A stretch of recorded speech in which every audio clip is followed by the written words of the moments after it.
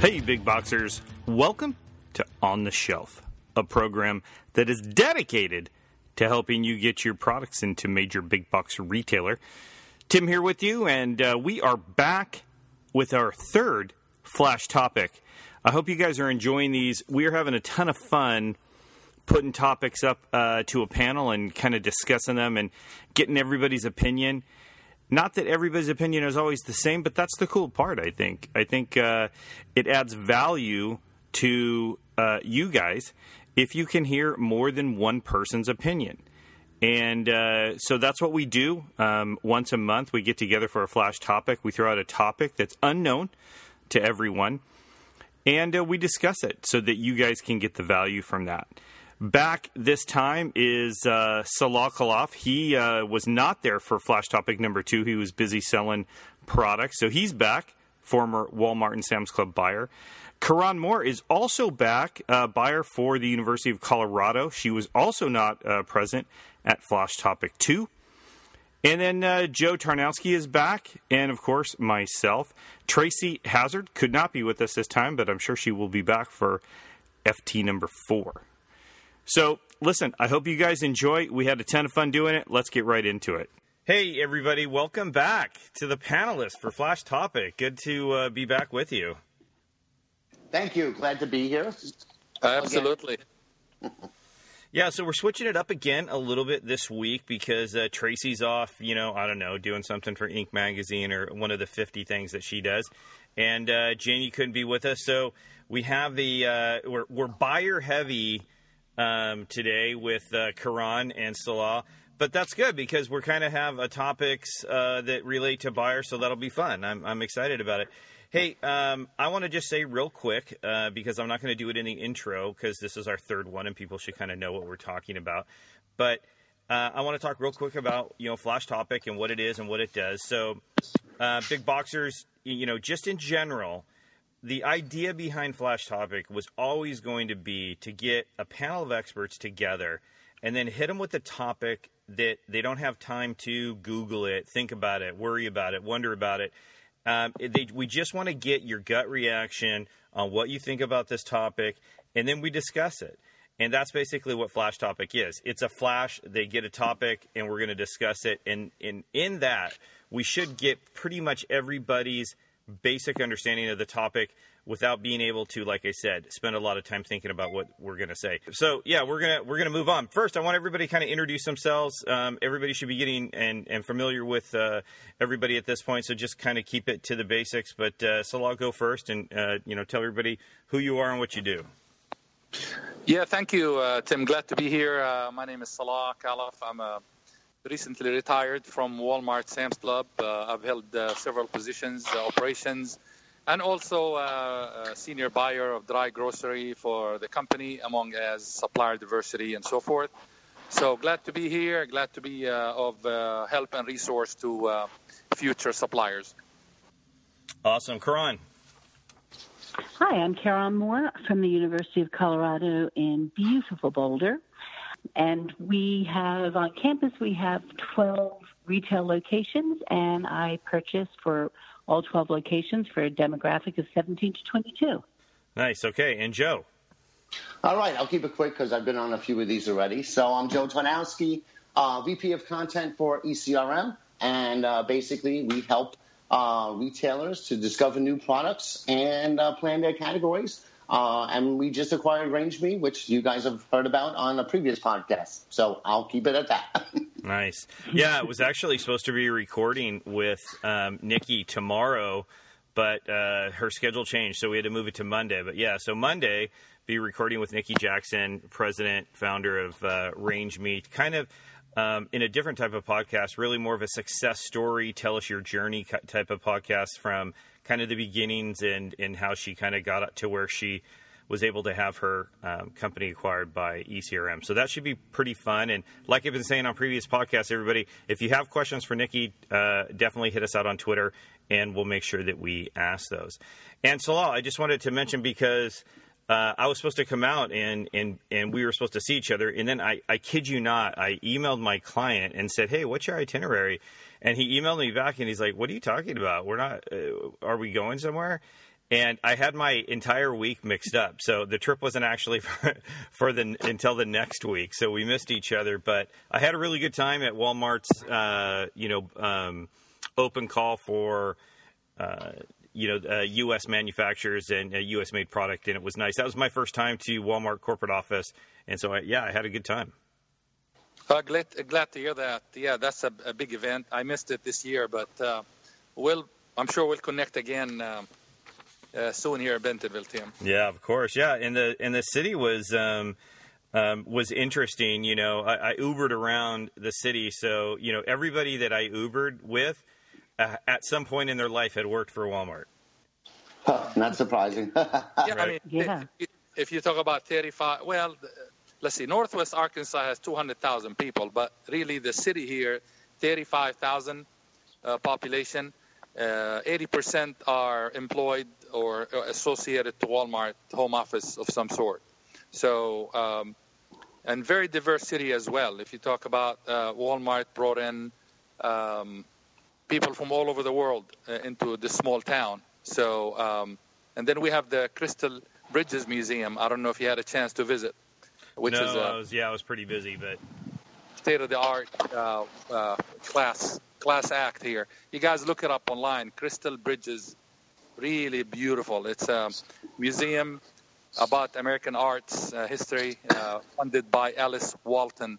It cost about $600 million to do. So wow. Anyway, nice town. Yeah, Thank look you. at Salal pitching for his town down here. Okay, right? Woo-hoo! I will say this, back in the, back in like the Western days when a town would come up because there was gold or there was something, somebody found something and then they built the town around it. And then when that commodity dried up, the entire town just dried up. I can only imagine what would happen to Bentonville if all of a sudden, Walmart dried up, right? It would just be a ghost town. Yeah, well, that's going to be impossible since their roots are here and they're planted here. So yeah, I think they're here to stay. They're here to stay for many years. So. All right. So as in every Flash topic, I emailed out 3 topics to everybody 10 minutes before we started, and those topics are number 1: how can you change a retail buyer's mind if they have previously said no? And then I kind of put it in a different way. Is there something you can say to a buyer to make them change their mind after they've already said no? And then number 2, what's the best way to have your product stand out to a buyer? And then number 3, when selling a product, is it better to be face-to-face? All right, so I'm going to reach into the thing and pick it out. Hold on. Last time I had only put numbers and I couldn't remember what each number was, so Joe had to totally bail me out on that one. All right, so what we're going to be talking about today is what is the best way to have your product stand out to a buyer? So that'll be, that's on the mind of every single person who's ever taken a product to a retailer or getting ready to take a product to a retailer or thinking about taking a product to a retailer, understanding that every buyer is looking at hundreds of products all the time. So, how can we make those stand out? And, how can you really kind of raise yourself above the fray of product that's going out? So let's start with eeny, meeny, miny, mo. Oh, let's start with Joe. All right. So thank you. Well, I think right off the bat, relevance is key. When you're going to put your product in front of that buyer, and I'm assuming that, are you talking about, making it stand out as far as getting their attention, initially, or, when they're in that meeting? Yeah, or both? Yeah, so great questions. I think probably what I'm talking about here is getting that initial interest level attention. So you send a product off to a buyer, either shoot them an email, make a phone call. Half the battle is just getting them to view the product and not delete the email or pass by it. So yeah, just, because they're getting so many every week, that was when I wrote that question down, my initial thing was, how do you make that first initial contact and get them interested? Great. Okay. So in terms of that, I'd like to go back to like an old classic, and that's Dale Carnegie's How to Win Friends and Influence People, right? And one of the things that he talked about is speak in terms of them, their needs. And I think that's key is, no matter how you're initially reaching out to them, whether it's email or through social media or phone call, you got to position it in terms of their needs. Don't talk about, hey, I got this great product. Talk about, I know that this is a challenge that you have, and I'm here to solve that challenge or help you address that challenge. So you rephrase that, your communications, outreach in terms of what their needs are. And I think that will go a long way to at least getting their attention right off the bat. Because it's just, that's what ultimately you want to do is solve problems. So if you position it that way, I think that that would be a great way to get their attention initially. Do you think you're really... And for that, I'm sorry, for that you have to, obviously, you need to know the retailer. You need to know, if you can, you have to visit their stores. You have to at least, get a really good working knowledge of the retailer so you know what their challenges are. Yeah. Do you think you would actually use the phrase in an email to a buyer that, I know you have these challenges? Do you think you would call them out like that, or would you be more subtle than that? I would definitely be a little more subtle. Like, for instance, maybe if you walk in their stores and you saw rephrase it as an opportunity. So let's say you were walking one of their stores and you see something, maybe the way they're merchandising a particular category that you can help them with. You can use that as your opening. Hey, I saw, I really like what you're doing over here. I think there's a new opportunity to kind of merchandise in a way to get more impact. I'd like to talk to you about that. Or, so something that's relevant, that's tied in. But, yeah, you don't want to be too negative. Start a little more subtly and maybe refocus it as an opportunity. I was getting excited because there's many times, Joe, that I could easily go and say, man, you guys are just missing the boat over here. Yeah, you guys. Anyway. Good catch. Anyway, Salah, what do you think? So I second what George just said, but let me back up a little bit. I think the basics should be covered by every supplier that brings item where it's going to stand out. Buyers are professionals. Most of the time, they know their business. They understand packaging. They understand the basics. So really, first of all, after doing the research and knowing who you're meeting with and where the gap is, do you have the right packaging?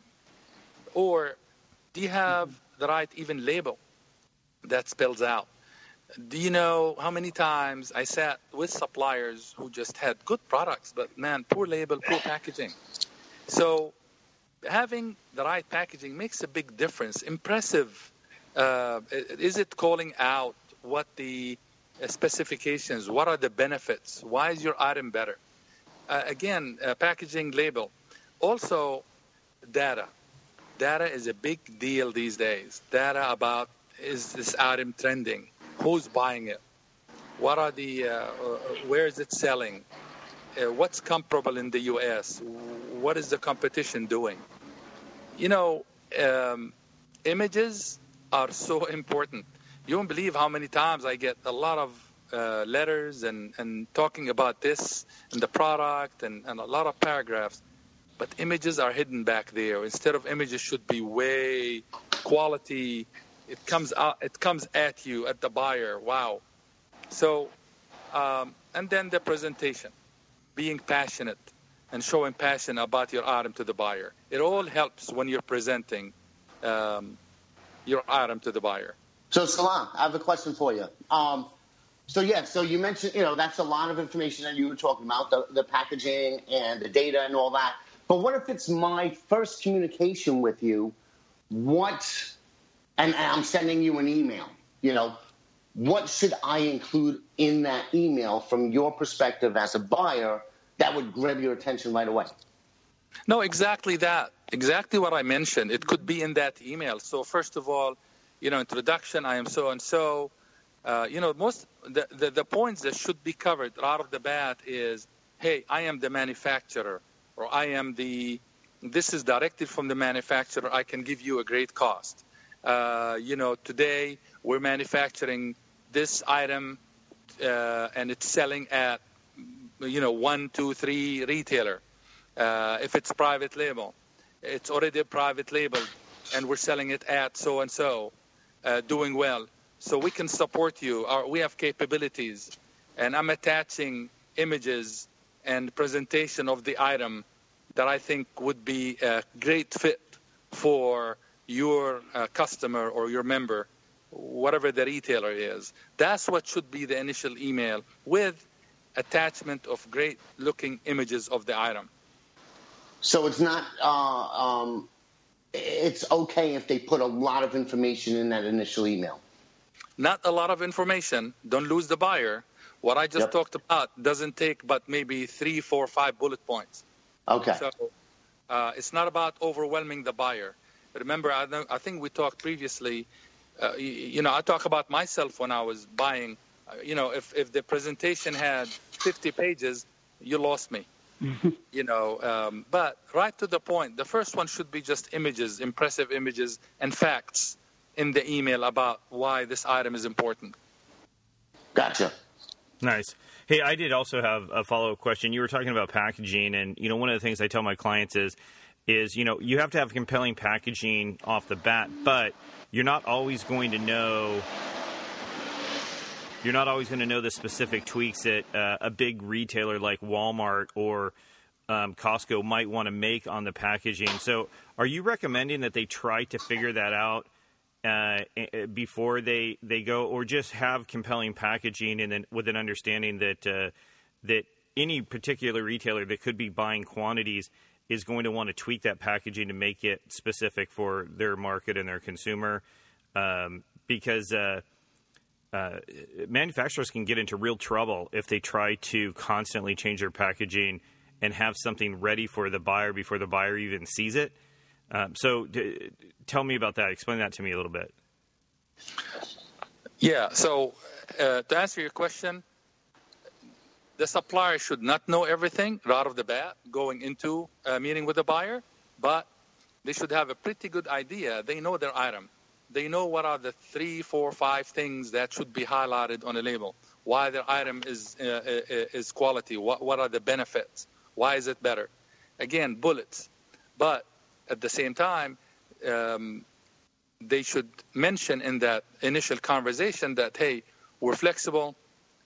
We have a design team.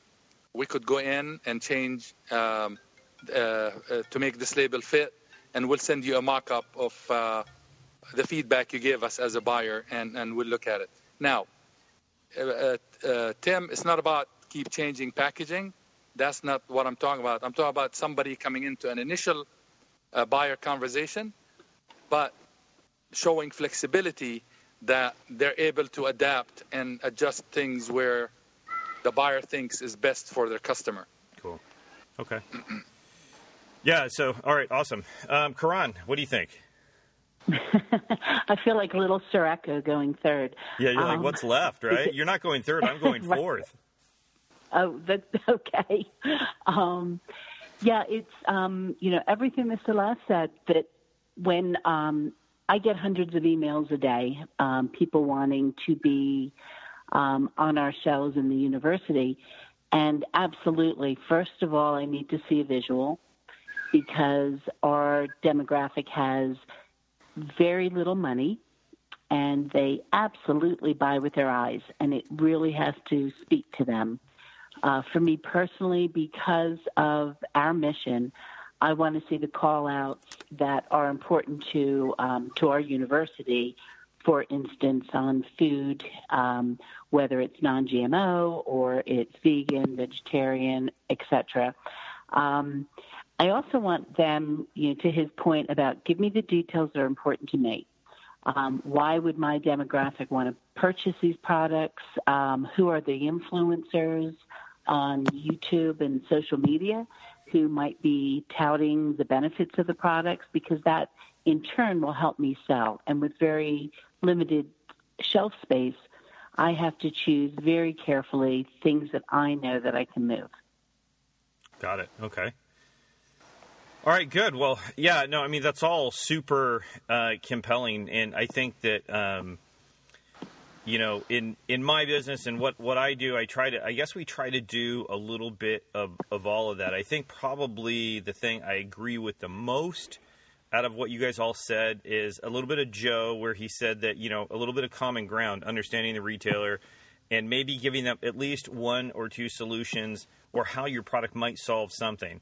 And then with what Salah was saying, the biggest issue I find when people come to me and they say, nobody's responded to me ever. I sent out a bunch of stuff. I said, well, just before we do anything else, send me an email that you have sent another buyer. And I'll get that email, and the email itself will be like 4 pages, and then the presentation will be 50 pages. And I just go back to them and say, listen, this email just got deleted. I mean, nobody even looked at that. So keep it short, keep it concise.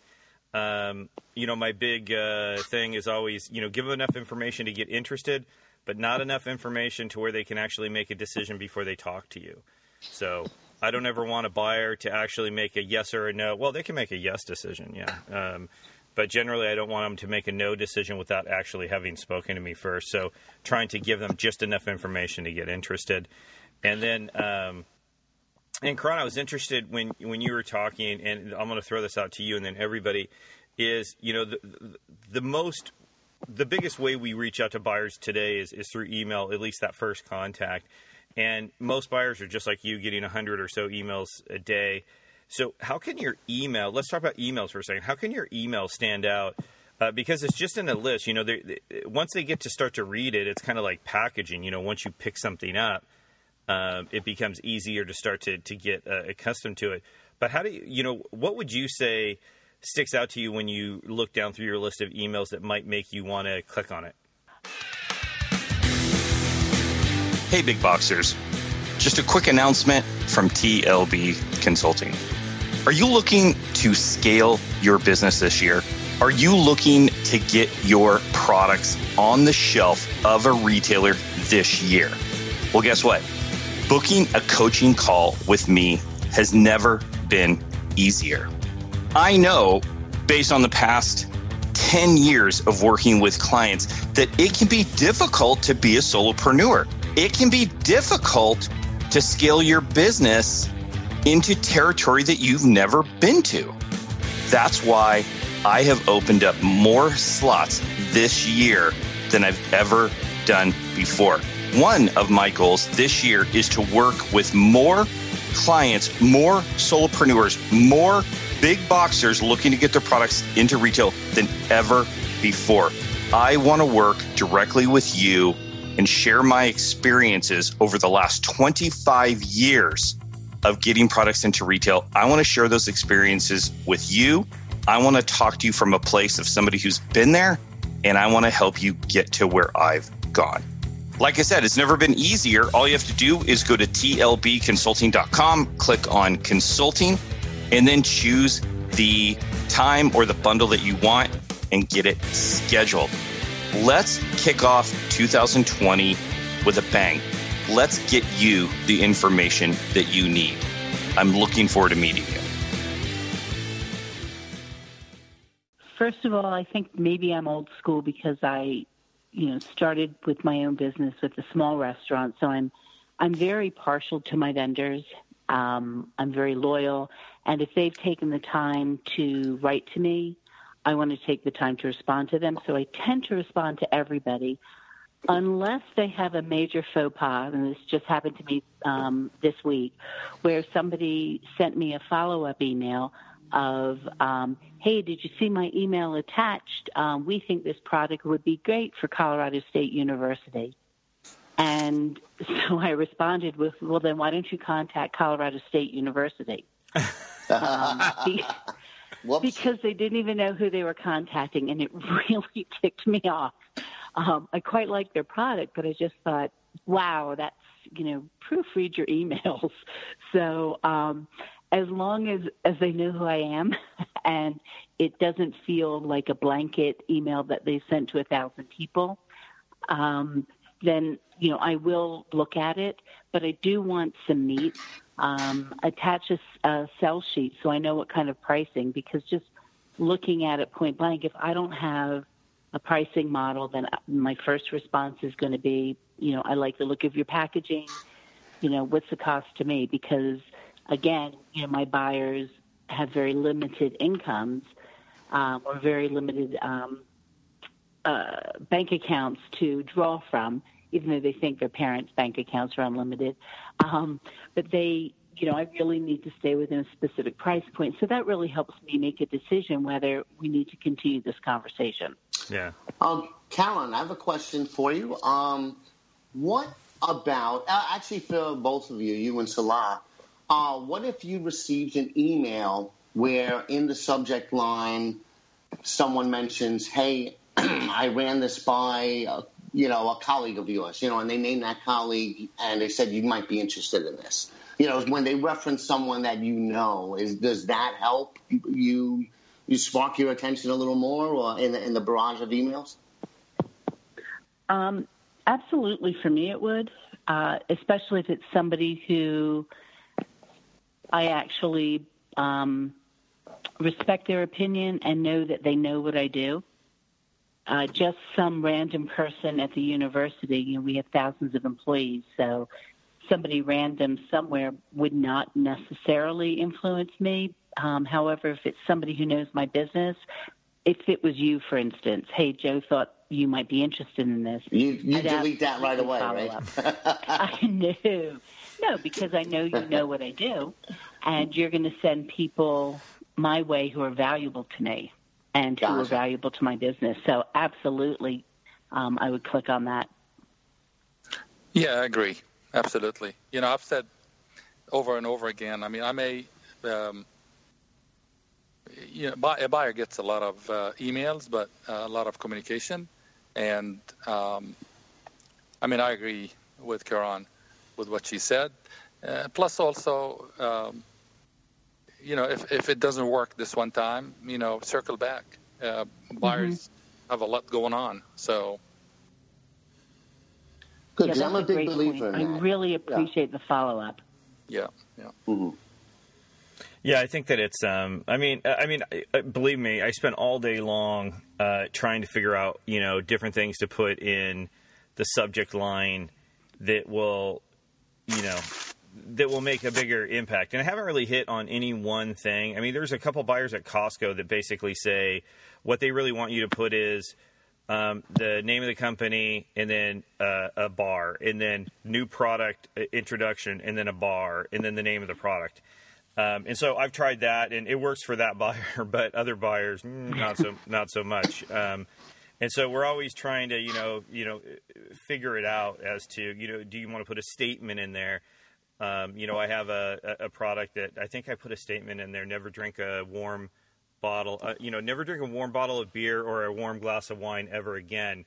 And that got some interest, but I haven't ever hit on any one particular thing that buyers seem to, on a mass scale, identify with and pick out of the fray to open up. And Karan, to your pricing point, I specifically always leave my pricing out of my initial outreach, and it goes kind of back to my thing is, if you looked at my pricing, you might automatically disqualify me based on my pricing, and it's too high or it's this or it's that, and I don't want that. I really want to talk to you first, and then if you tell me my pricing is too high, and we've had a chance to talk about the product, and as a sales guy, I'm okay with that, but I'll generally leave it out. And then when you reach back out to me and say, hey, this is interesting, what's the price?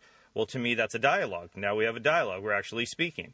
And so I live and die by creating dialogue and having a conversation, because that's how we get to know each other, and that's how you get to know us and the product and so on. So my and you guys can tell me if you think I'm way off base, but yeah, that's generally how I'll do it.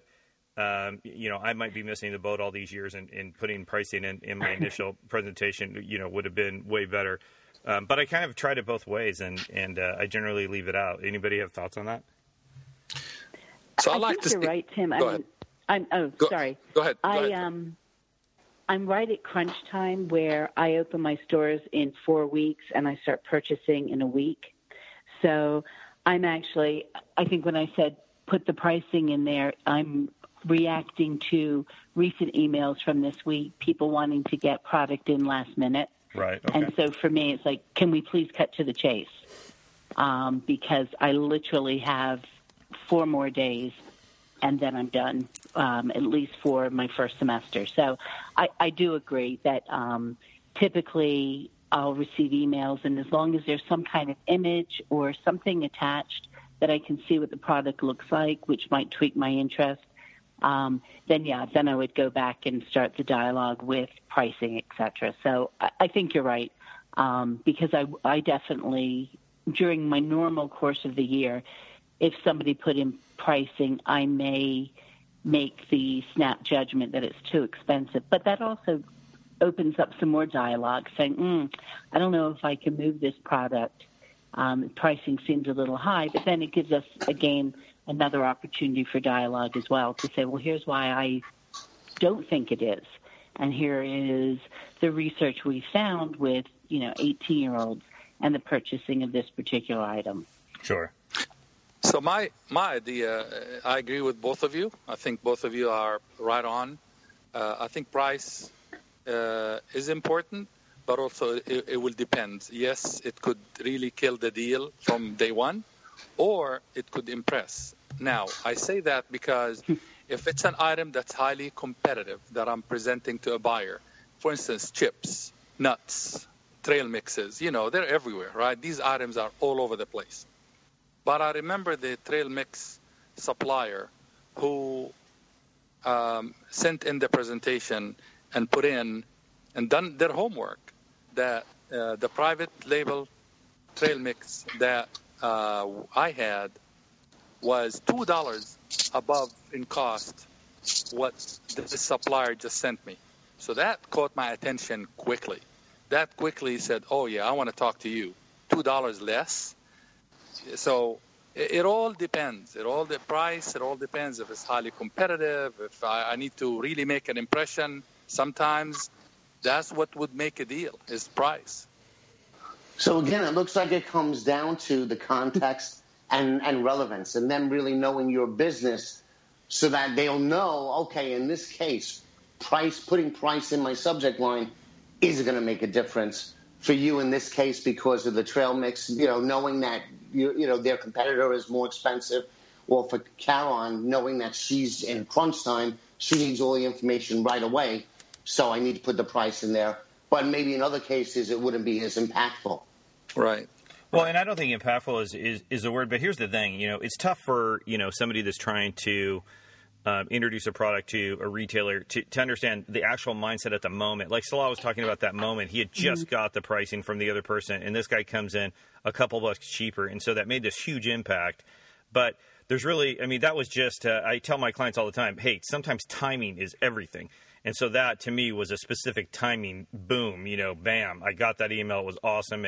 And you're right. If the pricing hadn't been in there, it probably wouldn't have had the impact. But on a large scale, when you're reaching out, it's hard to know the actual mindset of the buyer when they might be looking at your information right that minute. Yeah. I agree. Yeah. Agreed. Yep. All right, cool. Well, I think that's super good information. Let me ask you guys this. Salah, if there was one word or two words that a subject line could have that would stand out to you, what would those two words be? What the item is. So if we're talking chips or trail mix, you're saying if you don't put that in the subject line, I'm skirting by that. Quality trail mix, quality chips, something right away. What the item is, two or three words in the subject line. So you don't want me to send you a cute subject line talking about how to keep your beer cold. You want to know what the item is. Absolutely. Okay. Caron, what about you? 2 words. One or 2 words. An intriguing question. I think I agree with Salah because that will also help me find that email when I actually need it. So I might not be looking for trail mix today, but I'll remember in 4 months when I'm looking for it and go, wait, what was that thing? And it was trail mix, and it's easy to find in my inbox. I'm super glad that you said that because sometimes I think creating emails that have searchability in the subject line makes everything easier, which is why with my clients, I always get out of email. So we go to Basecamp for all my clients, and that's how we communicate through Basecamp, only because I too get 100 emails a day, and trying to find, I sent you, Tim, I sent you this one thing, and I'm searching and blah, blah, blah. So it's easier in Basecamp. But when you're sending to a buyer, searchability of your email, guys, Big Boxer, searchability of your email, you heard it right here, makes a big difference. So if Salah's buying chips, he might do a search in his email for chips, and then group all those emails together to take a look. Like today, I'm going to look at all my new possible chip presentations, and so I'm going to search chips. So that's super, super helpful advice. Joe, what about you? What do you think? Well, I think you hit on a really awesome point there with searchability in email. And it's something that I've done all the time, but I've never thought about it, and then when I'm looking for one particular thing, it's those key terms that count. So, I think that's an awesome point. Just get to the point, just the very minimum about what the subject is, because that is a key way to keep that email front of mind. Awesome. All right, guys, let me ask you an etiquette question. This is all related to first contact with buyers, so keep that in mind. But sometimes I'll get contact information from a buyer that includes their cell phone. And my big question to myself is always, okay, so if they included their cell phone in their subject line, that kind of means it's fair game, right? And so I'm wondering, if the cell phone is in the subject line of the email of the buyer in their signature line, is it fair game? I would clarify with the buyer before start texting or calling the buyer on cell phone. Some buyers don't mind it, but I would still like to send a little note, hey, is it okay to text you or reach you by cell phone? Yeah, but isn't by definition the fact that they put it in their subject line, doesn't it kind of make it? If they're antsy about people reaching out to them by cell phone, why would they put it in their subject line or in their signature line? That's beyond. You're right, because I would not, and I did not. And I've met some buyers specifically that leave their cell phone off of their subject line because that's how they differentiate between people they're interested in and people that are not. They'll say, I give my cell phone only to people that I have an interest in. So this way they know it's coming in from there. Okay, I talked to this guy already. Karan, what do you think? Do you put your cell phone in your signature line? She's taking you off right now. No. No, actually, we have a particular format that our signature line has to look like at the university, which happens to include my cell phone. So I have no choice there.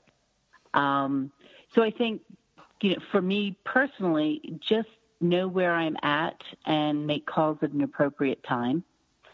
Don't call me during ski season ever. No, don't call me during the weekends, or I quite often get phone calls from the East Coast at 3 or 4 in the morning because y'all are up. So, and I need to leave my phone on because I'm also emergency service personnel. So if there's an emergency at the university, I have to respond.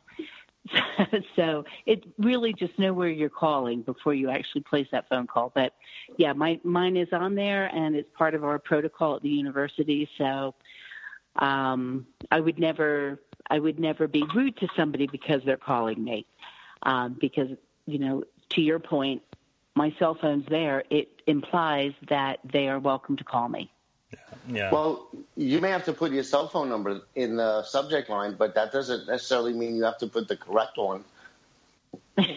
Right, there you go, yeah. And for me also, I'm operational, so I'm rarely sitting at my desk. So calling my office phone, I don't even check my voicemails because it actually says on there, if you need me immediately, send me an email, because that I'm checking all the time. So, I'm at the mercy because it is there. It's interesting, and I know I pushed back on you guys, but me personally, I won't ever reach out to anybody on their cell phone until I've talked to them, and to Salah's point, made sure it's okay.